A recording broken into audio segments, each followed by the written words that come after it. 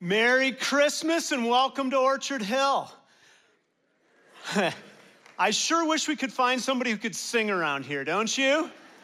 Hey, I want to say a special welcome to those of you in the chapel and the lobby. It is great to be together to celebrate Christmas. Also, I want to let you know that if you live closer to Butler or the city, our Butler and Strip District campuses will be having unique Christmas Eve experiences. The campus pastors from each of those campuses will bring their own message, different worship teams, and those are on Christmas Eve day, or there are 10 more options here in Wexford to come back. And if you're feeling a little crunched on space, there are good times at 11 on Christmas Eve and 9 on Christmas Eve tend to have a little more open space as well. There's a song that is pretty common this time of year. It goes like this. It's the most wonderful time of the year, with the kids jingle belling, whatever that is, and everyone telling you to be of good cheer. It's the most wonderful time of the year. It's the happiest season of all. With those holiday greetings and gay happy meetings, when friends come to call, it's the happiest season of all. So let me ask you, is it the most wonderful time of the year? Thank you. It's funny, this is our third service, and we're 3 for 3 with some kids saying, yes, it is. And my guess is some of the adults are saying, well, yes, but. And one of the reasons that sometimes it doesn't feel that way is you say, you know what, I have worked really hard to make this year great. And it didn't feel like there was a lot of appreciation. Or maybe you're hoping that this is the year that your family will make it through Christmas without any cross words. But the last decade has taught you that it's not likely. Or maybe you buy gifts and you just know it'll end up being the wrong size or the wrong gift, or maybe you'll eat too much or spend too much or spend too much time with the in-laws. Or maybe there won't be enough time off work, or the whole thing will just end too soon. And so you say, I'm not sure it's the happiest time of the year. And yet there's something about this time of year that makes us expect that Buddy will be reconciled to his dad. Or that George Bailey will realize that his life has meaning and purpose and that it's been a wonderful life. Or that the woman who's born in the small town and moves to the big city and has a big job, and everything in her life is great except she hasn't found the one, and her work sends her to a small town, her small town. And while she's trapped in a blizzard putting on the Christmas pageant, she finds true love. I mean, there's something about that just says yes.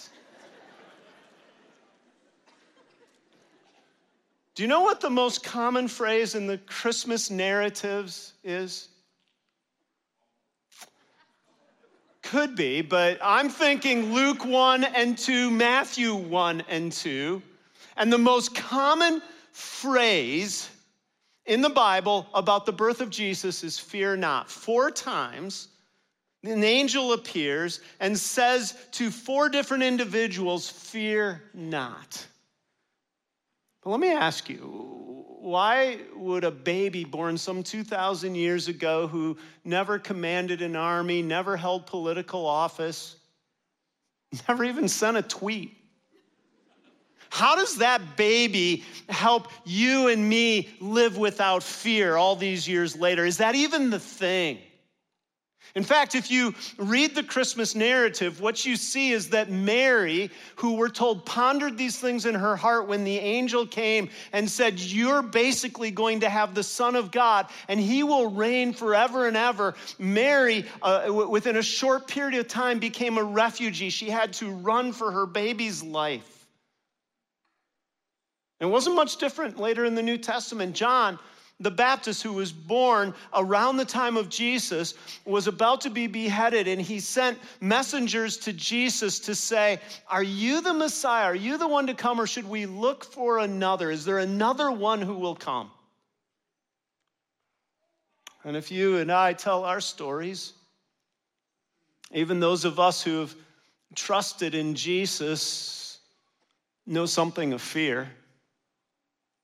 Maybe it's the doctor's report or the trajectory of the career or the fear that pregnancy test will not be positive again, or that somebody in our life won't be able to deal with their addiction. I mean, we know something of that. And even if you personally aren't somebody who feels that sense of fear and says, you know, that isn't my life, the promise that's made about the Son of God coming to earth to reign, to bring peace on earth, and that his kingdom will have no end. For some of us, what it does is it makes us say, well, that seems remote. It seems distant past. And if anything good's going to be, it's up to me. And so I have to double my efforts to bring my own security. Some of us say, I don't need to think about that. I just need to go on a better vacation this year. Or maybe we escape through libations or binge watching the British baking show, or Love is Blind, or endless games of football teams that aren't making the playoffs this year. And so we have this thing in us that says, well, maybe I just don't have to think about it. But I think if we look at these four fear nots, we can see some things that can help you and help me live without fear. And I'm going to take Mary and Joseph together. They each saw an angel, had an encounter with an angel that the angel said, fear not. But there were two others. And if we take them from the least known to the best known, I think we can see something about our own story. So the first is Zechariah. It's not a name you hear all the time in the Christmas narrative, but in Luke chapter 1, he was a priest who was attending to his duties in the temple, and it became his turn to go into the Holy of Holies to make sacrifice. It was a place of honor, and while he was there, he encountered an angel. Now, encountering an angel would be a reason to hear the phrase, fear not. It would be a reason to be a little freaked out. But here he is doing the right thing in the right way at the right time, being a genuinely good person, and here he encounters Jesus. Here's what we read in Luke chapter 1, verse 13. It says this, but the angel said to him, do not be afraid, Zechariah, your prayer has been heard. And his prayer was that his wife Elizabeth would have a child, and he ended up not being able to speak until this child was born. But his encounter with God and the angel was an encounter where Jesus was basically revealing to him that his goodness and the religious system that he had counted on wasn't enough. You see, some of us come here and we're genuinely good people, and our mindset is religion is a nice thing for those people who need that kind of thing. But we think that our goodness has been enough, and we have not encountered the Jesus of Christmas if we actually don't understand that we need Jesus, because we think that we're good. And again, Zechariah was genuinely good. He was religious. And by the way, there are different ways to be good. You can be good with religion. You can be good with no religion and say, my sense of being good is based on how I treat people, the way I vote, the people I associate with. But it's all the same kind of thing. Dietrich Bonhoeffer, who was a pastor in Nazi Germany and part of the resistance to Adolf Hitler, once wrote this. He said, we've grown so accustomed to the idea of divine love and God coming at Christmas that we no longer feel the shiver of fear that God's coming should arouse in us. We're indifferent to the message, taking only the pleasant and agreeable out of it and forgetting the serious aspect that the God of the world draws near and lays claim to our lives. Some of us need to hear fear not, even though we don't have any fear at all right now. because we should understand that God has come near and lays claim to our lives. I heard about a floral shop that was very busy at one time of year, and they mixed up some orders. One of the orders was for a funeral, and the other was for a business that had moved to a new location. And the business that moved to the new location had gotten a message on the flowers that said, "We're so sorry for your loss." And the business owner was a little irritated, so he called up the floral shop, and he got the owner there, and she said, "Well, I'm sorry, we were busy, stuff happened." And he said, "Well, how could this happen?" And she said, "I'm sorry." She said, "But, understand that the funeral got your card. And it said, 'Good luck in your new location.'" Sometimes we take a moment of thinking about death and we say, "I don't want to think about it." But Christmas reminds us that there are eternal realities and our goodness will never be enough on its own merits. That's one of the teachings of the Bible. But here's a second group. And this is the shepherds. And this is who we often think about, because in the Christmas plays, there's often a moment where the shepherds are tending their sheep out in the fields at night, and the angel appears and says, "Do not be afraid." This comes from Luke chapter 2, verse 10 is where we read this. Here's how this reads. It says this, "But an angel said to them, 'Do not be afraid. I bring you good news that will cause great joy for all people. Today, in the town of David, a Savior's been born to you, and he is the Messiah, the Lord.'" And here's what's packed into this that we can often miss. Again, obviously, if shepherds see an angel, there's a reason to be afraid, but part of probably what was happening, according to some commentators, is these shepherds who probably would have been able to look into Jerusalem and see the temple from the fields in which they were situated and watch all of the people gather and make sacrifices with lambs to in a sense, say, "I want to be made right with God," were probably ceremonially unclean because they were busy taking care of sheep, which in that culture at that time would have meant they could never go to the temple.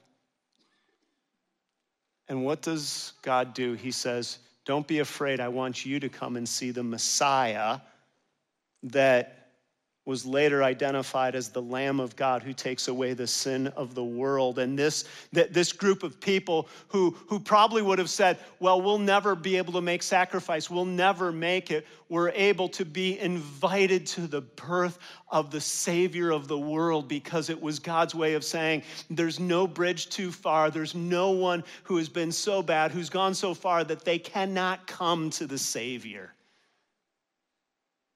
Some of us who have gathered don't have the problem of thinking we're so good that we don't need a Savior. Some of us have the issue of thinking we're so bad that we don't deserve a Savior.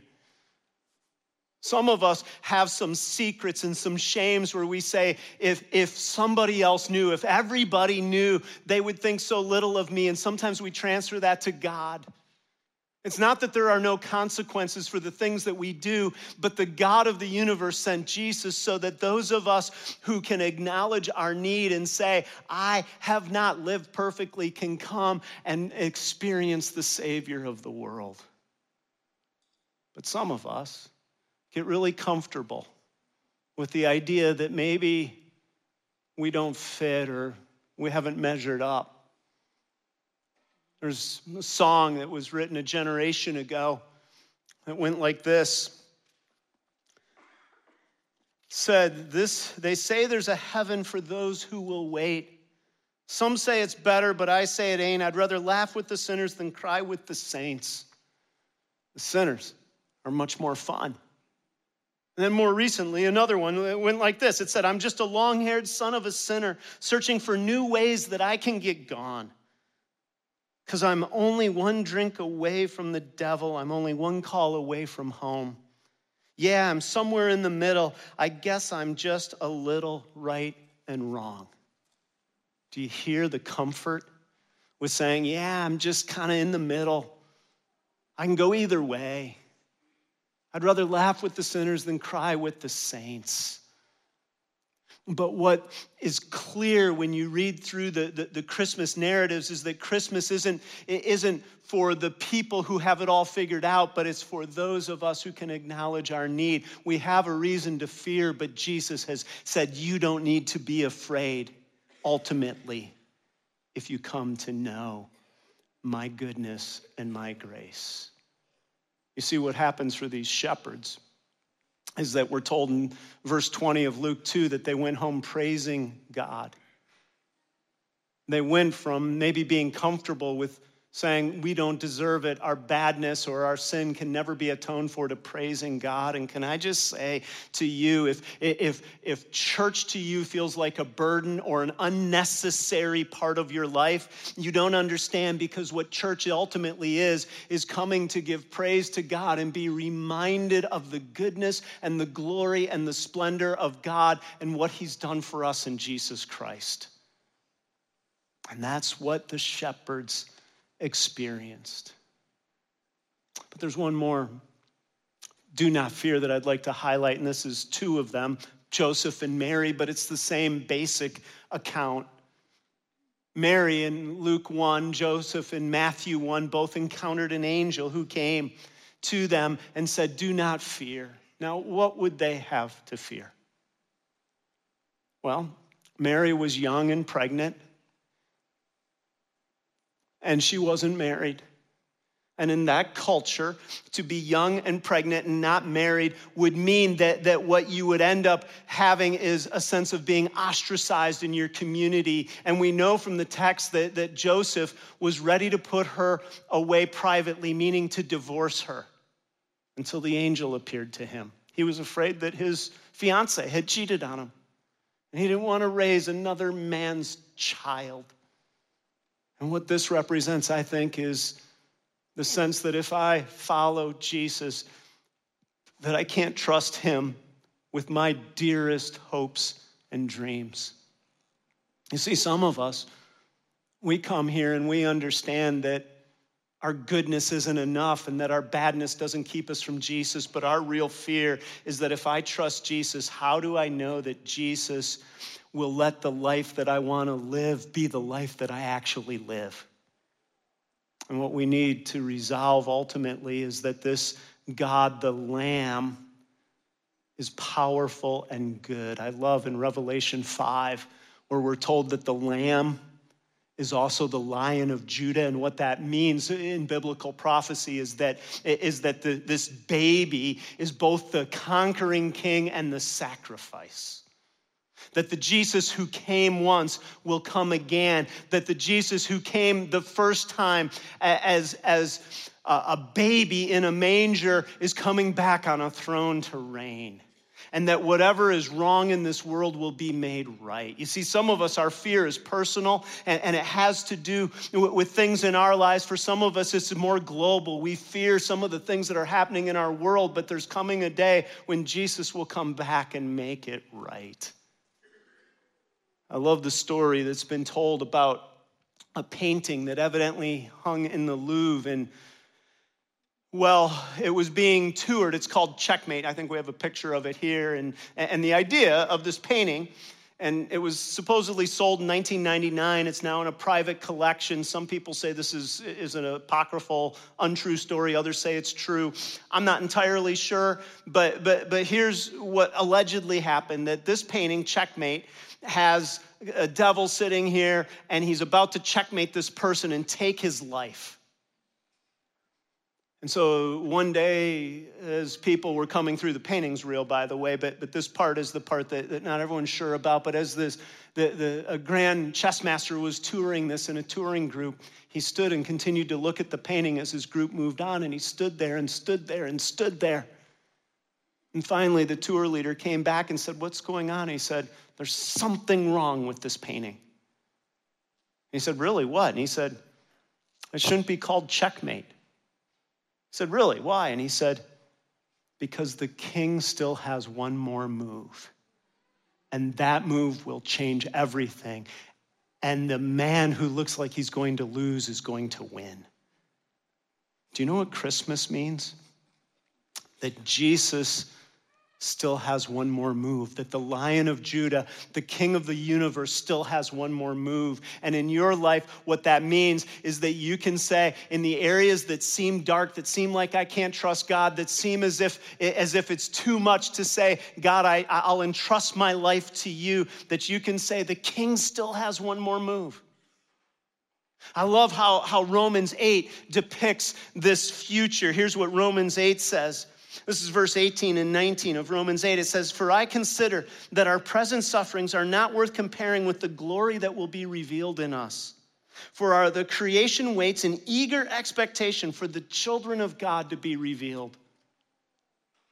You see, believing in Jesus doesn't mean that you'll never groan again, but what it means is that your groaning has a deeper sense of eager expectation because you know the King still has one more move. It doesn't mean when you believe in Jesus that everything in your life will go exactly the way that you want it to go. In fact, there will be plenty of suffering, but it means that your suffering is not without hope because the King still has one more move. And I know that some of us hear this and we say, well, that's nice, but really the baby from 2,000 years ago? Do you know this? That the prophecies that were given about Jesus' first coming have such a remote mathematical chance of coming true that to think that Jesus' prophecies about coming again would not be true would be crazy. In fact, there's a couple of people who've studied this mathematically, a guy named Peter Stoner and another one named Robert Newman. And what they concluded was that for just 8 of the prophecies of how Jesus was to come, this is, for example, in Micah 5:2, where it says he'll be born in Bethlehem. That would be one. And there's some 47, 48 in the New Testament. Some people say as many as 300, but some of those are a little more illusion kinds of things. So if you said 47, 48, for just 8 of them to be true, here's what they came to mathematically. They said for this to be true, it would be 10 to the 17th power. Now, that doesn't help me a whole lot. I can't fathom what 10 to the 17th power is. So what these two guys did is they figured out that if every one of these odds was a silver dollar, that you could take a silver dollar and cover the state of Texas 2 feet over and have as many as 10 to the 17th power is.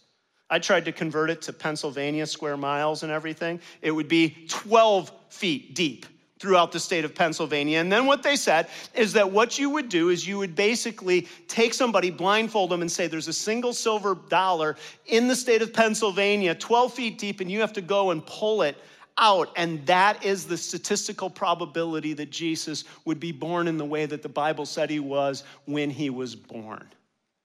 Now, why do I tell you that? Because the King still has one more move and he's coming back.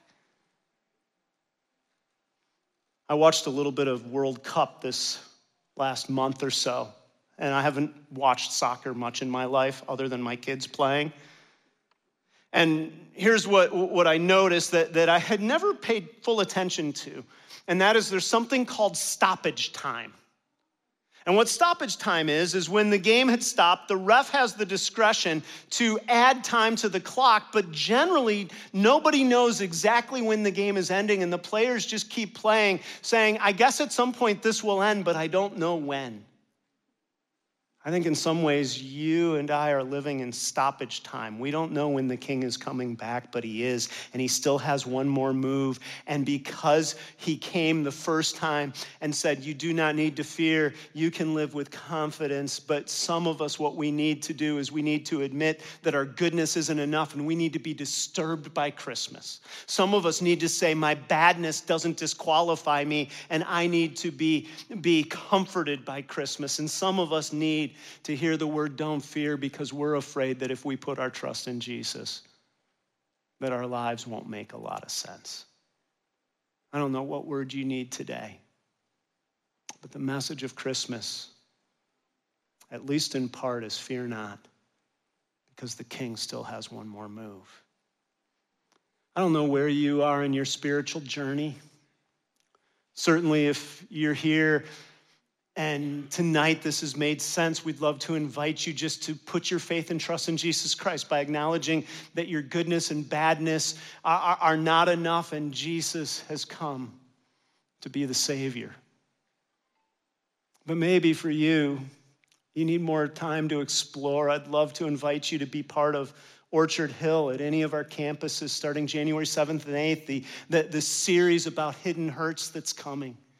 We'll explore what the Bible says about some of our hurts. Maybe coming is something that feels foreign to you. You live farther away. There's an online option. We have a great online study coming in January called Defined, in which we'll consider how God defines people who put their faith in him versus how we define ourselves in the world. Or maybe you live far away and you have another place to plug into or another online option. I just encourage you to do that, to let the message of Jesus Christ change your life.